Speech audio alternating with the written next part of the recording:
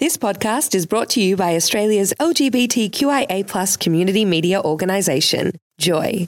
Keep Joy on air by becoming a member, a subscriber, or donate. Head to joy.org.au. Joy, a diverse sound for a diverse community. You are On The Line with Dean Beck.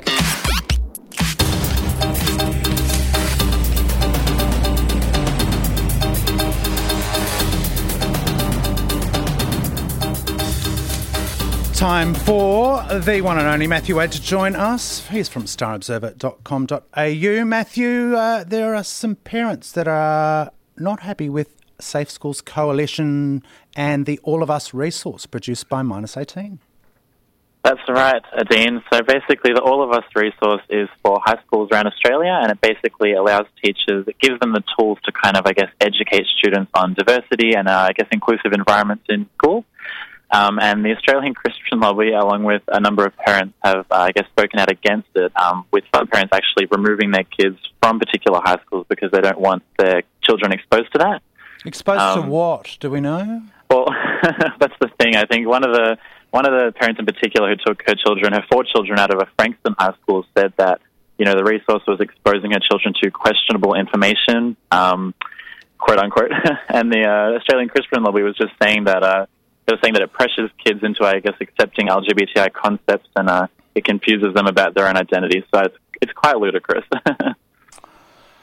Oh, Matthew, there is so much I could say, and all of it inappropriate. But it's ridiculous because it assumes, it implies that all the students in these schools are heterosexual, and that somehow the resource is, brainwashing them or trying to convert them. It's like that whole, archaic idea of there being some sort of gay agenda, trying to influence kids to see things a certain way, which in my mind, if it's encouraging them to see, equality and inclusiveness among their peers, I think it's an amazing thing. So sometimes all I can do is sigh.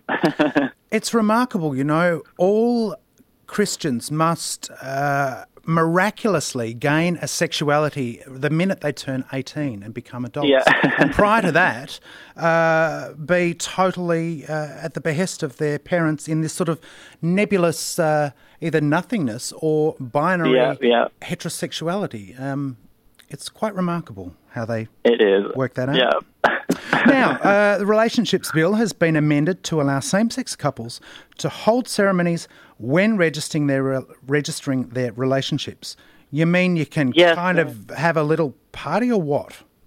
I think that's essentially what it is. We spoke about it late last year when the amendment was first moved, but it was passed this week, and basically the Greens have created this amendment, which means that if same-sex couples are getting their relationship registered, like, for instance, at the Victorian Relationships Registry, they will also be able to hold ceremonies in conjunction with that. Had they not previously been allowed to?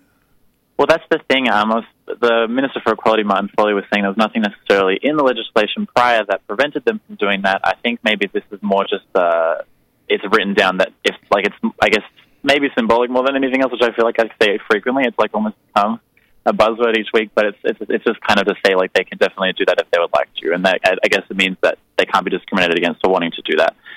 In saying that, it's obviously only a very small step towards what the larger goal is, which is full marriage equality. Well, I guess it means that we won't have to deal with any of those issues like that mad woman in Texas who wouldn't sign the forms or something. Kim Gates, yeah. And finally, and very quickly, Matthew, South Australia has passed a bill allowing female co-parents to both be recognised on their child's birth certificate. Yeah, so it's interesting because, in South Australia, back in the day, they were quite pioneering in terms of LGBT rights. Homosexuality was decriminalised first there, but it seems since then that they've lagged behind in many areas, and I think this is kind of a nice step forward. Basically it means that female couples, same-sex female couples who are conceiving children through reproductive treatment, formerly they were not able to both be on that child's birth certificate, but now they can both be. Even the non-birth mother can also be listed on the child's birth certificate, which is great. But obviously there's still a lot more things. There's a long way to go outside of that, but that's, a small step as well. Matthew Wade, we've got to go. Thank you very much for joining us on the line today. Thanks, Dean. And thank you for joining me. You can follow me on Twitter at Dean Beck On Air. Until next time, keep well, take care, bye-bye.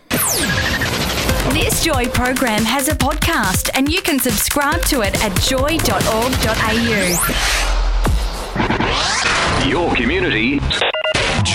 94.9. Thanks for listening to another Joy podcast brought to you by Australia's LGBTQIA+ community media organisation, Joy. Help keep Joy on air. Head to joy.org.au. Joy, a diverse sound for a diverse community.